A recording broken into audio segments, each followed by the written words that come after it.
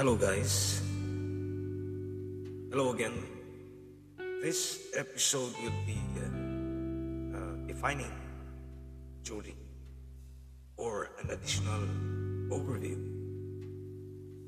Now, this episode will be the best for starters, for those who want to update for additional knowledge about the jewelry from a jeweler from the other side of the world, from Asia, from the Philippines. We welcome you. Firstly, we will define it for the benefit of the starters, dreaming to be jewelry entrepreneurs, goldsmiths, silversmiths, seller and buyers.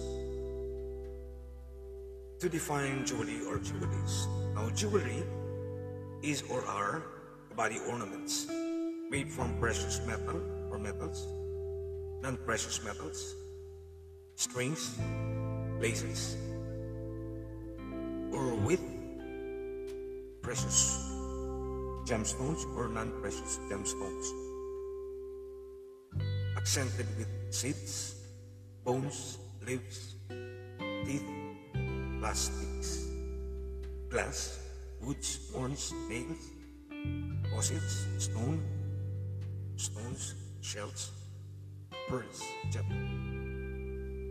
Now, body ornaments such as earrings, necklaces, pendants, bracelets, anklets, nose rings, brooches, crowns, head accents, etc. Firstly, we will categorize or point out the kinds of jewelries in the Philippine setting, as defined by the Philippine jewelry industry. First is the fashion or costume jewelry. Second is the bridge jewelry. And third is the fine jewelry. I will be defining or categorizing this to an updated version. So as we go into initializing and itemizing the jewelries, we can clearly define the meaning of it all. So stay tuned in this episode.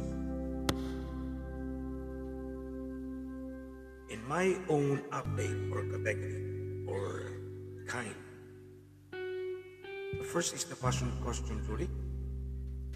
Second is the high-end fashion jewelry. Third is the bridge jewelry. Fourth is the high-end bridge jewelry. Five is the fine jewelry.